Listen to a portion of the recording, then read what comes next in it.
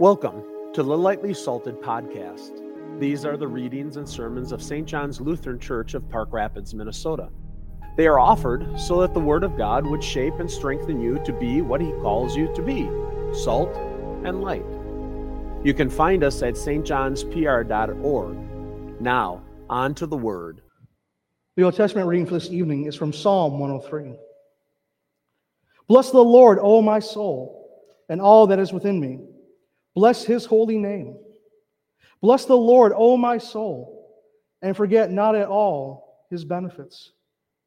Who forgives all your iniquity, who heals all your diseases, who redeems your life from the pit, who crowns you with steadfast love and mercy, who satisfies you with good, so that your youth is renewed like the eagles.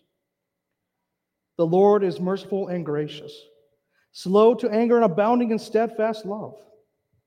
He will not always chide, nor will He keep His anger forever. For as high as the heavens are above the earth, so great is His steadfast love toward those who fear Him.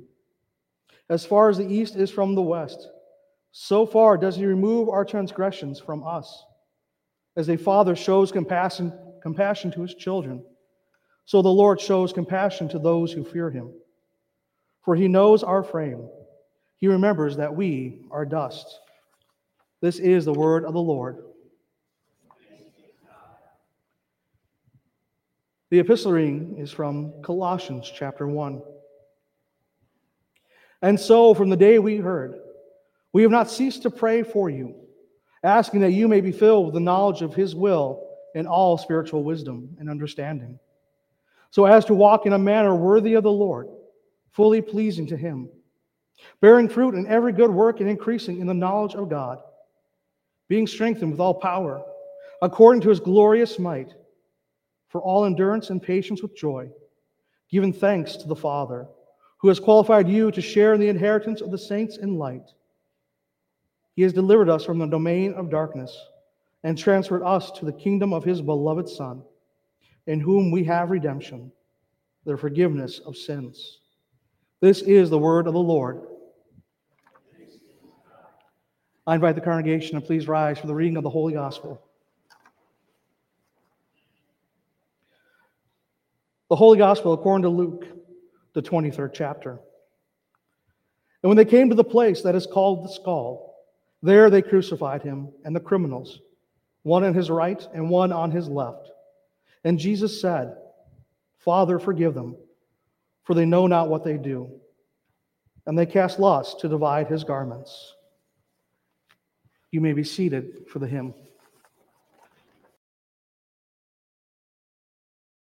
To you from our Lord and Savior, Jesus. Of course, of these next several weeks, we'll be following a series called Guided to the Cross, a series with the goal of reminding us of the Christian faith, set forth by the examples found in Christ, found at His cross, such as forgiveness, hope, love, peace, trust, and perseverance. Here is where our journey begins this night. Ash Wednesday marks the last 40 days of Jesus' life, leading up to that moment of His crucifixion. And along the way, there will be numerous different things that we will see, discuss, and ponder in this series. But tonight, our attention is drawn to ashes. Ashes placed on our foreheads in the shape of a cross, to remind that you and I are dust, and to dust we shall return. But why ashes? Since ancient times, people would wear sackcloth and ashes when they were sorrowful, repentant, or grieving. All of which we do this night as we ponder the depth of our sins and turning away from what we have done, turning away from God to do our own thing, to follow evil or destruction.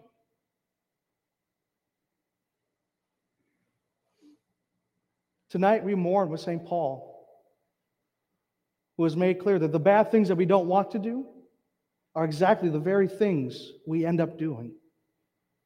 And woe to you and to me. The symbol of ash and dust points us back to Adam, The first man there in the garden, whom God made from the dust of the earth, whom he brings his own life into this man. The same Adam that would bring sin into this world, who would sin, and indeed, just as we will as well, who eventually will die, as you and I will die one day. And like Adam, we too will turn back to dust. When our days on this earth come to an end, we are human. We are finite. We are of the earth, and to the earth we will go back. There's no getting around that fact. It is a fact of life, and there is no detour. So this day, this night, we remember that we are sinners and that we will die. I know it's morbid, but what makes a difference? Where do we find our joy on this sad and somber day? We find it in the cross. The ashes placed on our forehead in the sign of the cross, a reminder of what it is that needs our attention. It is a sign of the cross that points you and I in a new direction, a hopeful direction. Yes, you and I and sinners, and yes, we will die. But the cross of Christ can help us with those fundamental problems, the problems that we're found in our very core. The cross can guide us, and it guides us to a fresh start that puts sin behind you and me and makes death only a stepping stone to everlasting life. But how does this happen? Where is it found? It is through forgiveness. Forgiveness is the bedrock upon which we build our faith in Christ. Forgiveness is the number one calling card of the cross. We go to the cross in Lent again and again, confessing our sins, and there receiving forgiveness. But how do we know this to be true? It's simple, actually. Jesus showed forgiveness from the cross in spoken word, as he was speaking about the Roman soldiers as they were nailing him to the tree. As he said before them and on their behalf, "Father, forgive them, for they know not what they do." See, unlike Jesus, our human nature wants us to harm those who bring us harm, to inflict pain upon those who bring pain on us. But yet Jesus doesn't do that. In his divinity, he removed the punishment that they deserve by letting their sins go at that moment. And thus we, like those who tortured Jesus by placing him on the cross, do not know what we are doing either. We are sinning again and again, where we should be loving and reaching out and caring for one another just as Christ commanded and taught us to do. But what the cross teaches us, that Jesus was not just forgiving a few people on the cross, he was forgiving the whole world. By his sinless suffering and death, he was not just forgiving the sins of the people right then and there, but for those who lived before them on this earth and those who will come to live on this earth in the future. His forgiveness from the cross is that great. It is that is all-encompassing, that universal. It is that complete. There is no one that Jesus was not forgiving by going to the cross. All those who kneel at the foot of the cross, confess their sins to Christ, are forgiven. No questions asked. Our remorse over our sin, our knowledge and acceptance of the amazing gift of the crucified Christ is what opens the door to an outpouring of unconditional forgiveness and love from our Savior. As fully forgiven people, we should be living lives of forgiveness. Our lives should be steered by the guiding principles set forth by Christ, by the guiding principle of forgiveness for all, no matter what anyone has done. But that's not how the world operates.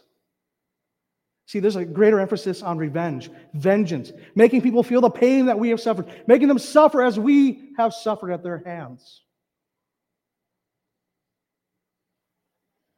Or making someone pay for the bad things that have taken place. At least that's what our human nature tells us. And we as Christians agree. We agree that someone has to pay the price. There's no getting around that. The price for sin, the price for all sins committed, has to be paid. And it's found and paid for by Christ and His blood. Is that Jesus is the one who pays that price for everyone.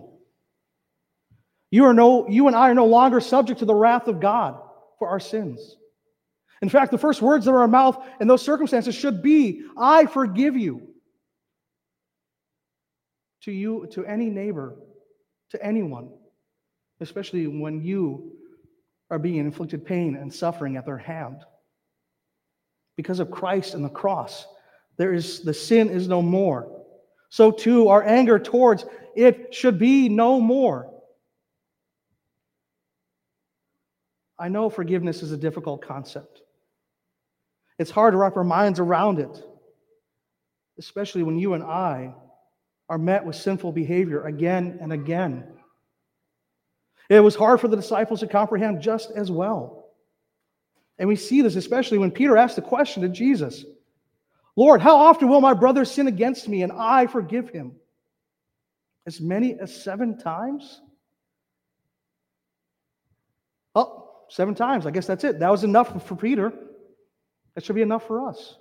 There's got to be a limit, right? No. Jesus tells him the exact opposite. I do not say to you 7 times, but 77 times. A clever way from Jesus to say, there is no limit to forgiveness. There's no limit to how many times you should forgive someone who sins against you. Or there should be a limit upon how many times that you receive forgiveness from someone else. Forgiveness should always be on our lips, spoken in all circumstances. And because of the cross, you and I know for certain that forgiveness is not some passing fancy.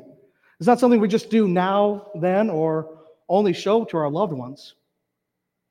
No, and I can't stress this enough. Forgiveness from the cross is forever. It is something that is already accomplished. It is something that can never be taken away from us. It is something that is still makes up a part of our everyday life. And although Christ defeated sin at the cross, we still see it in the world around us. And it will be always until Christ comes again on the last day to take us to heaven, where there will be sin no more forever. But now in this post-cross world, on this side of the cross, you and I can combat every sin with immediate forgiveness. You and I have the freedom from sin on a daily basis as we confess our sins to God in Jesus' name. And we see that, especially in Scripture. Many times in Scripture, Christ makes it clear that forgiveness should be the top priority in people's lives. When the paralyzed man was lying there and being lifted down into the house where Jesus was teaching, the first thing Jesus did was forgive the man's sins before he healed him of his paralysis. The woman caught in adultery, he let her go without punishment. He told a parable about a master who forgave the sins of this one servant who had this overwhelming amount of debt. But yet we see that same servant demand payment from someone else who owed him money. Jesus makes it clear that you and I not only are to receive forgiveness, but are to show forgiveness to our neighbors, to anyone. As God has made it a great point of granting us mercy for our numerous sins in this life. And the best thing is, see, Jesus didn't see a problem with spending time with sinners. For those seen as outcasts, outliers, even eating with them. He said he came for those who are sick, not those for who are well. And this was a continuous thread throughout his ministry, being there to help those who are suffering from sin. Consider Zacchaeus, a tax collector guilty of overcharging people for what they owe to the Roman government in taxes.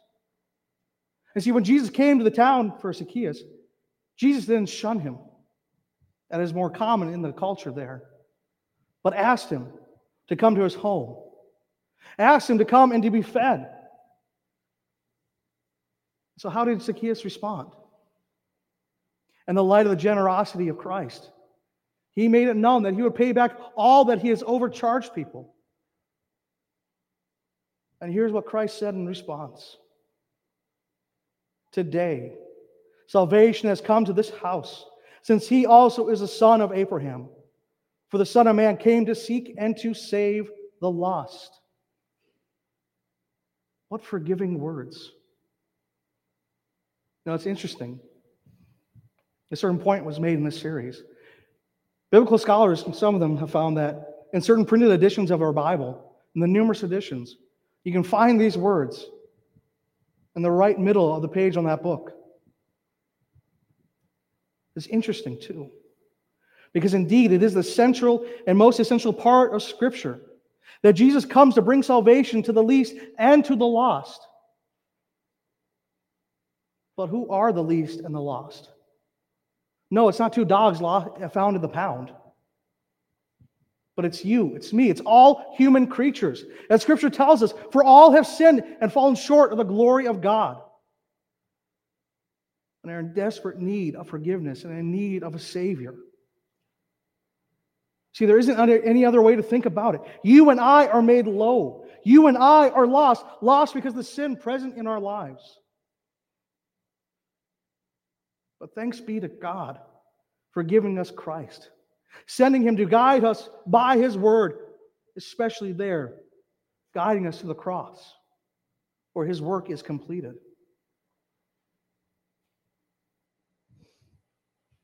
But now I want you to think about this as you go home this evening. Ponder this throughout the week and the days ahead, especially this Lenten season. Who are those that you can forgive today that perhaps that you're not too eager to forgive? Go to them and forgive them. Who are those that you need to ask forgiveness from for something that you did? Go and ask for forgiveness. Huge weights of guilt and shame will be lifted from our shoulders when we share and receive forgiveness with each other. You see, this is something that's amazing about this, is that there's many ways to symbolize this power of forgiveness in our lives. For instance, if you go home and you remember your sins, some people like to do this, where they write their sins on pieces of paper. And either they burn them, throw them away, where they're out of sight, out of mind, or rip them into little shreds where no one knows where they were. But there's also the practice of washing, capturing the understanding of what it means to be cleansed physically, emotionally, spiritually. Or by taking a shower or washing your face, getting the crud off from the day before or from whatever it was that collects on your face as you slept. When we are cleansed there of our sins in Christ each day through the waters of holy baptism, reminded where the old Adam is drowned, the new Adam lives.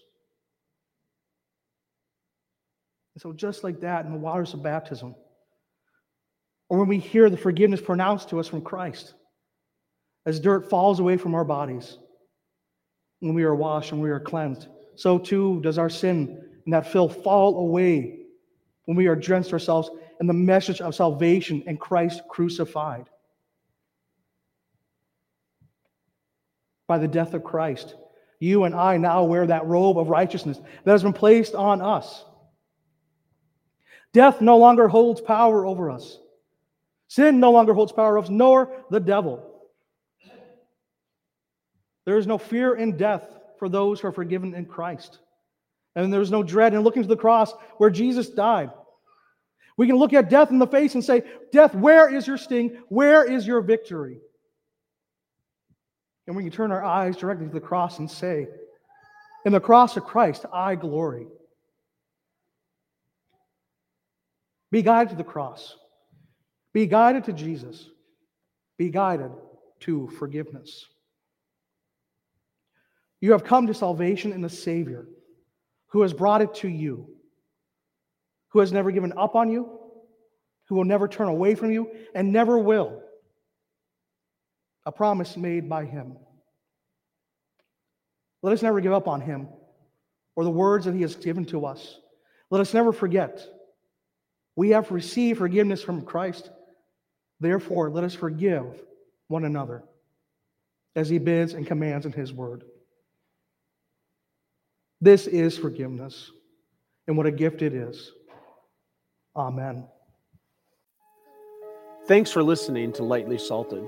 We'd love to hear from you. You can contact us at stjohnspr.org or look for us on Facebook, Instagram, and YouTube. Our thanks to Eric Mediash at soundimage.org for Morning Dew. God's blessings.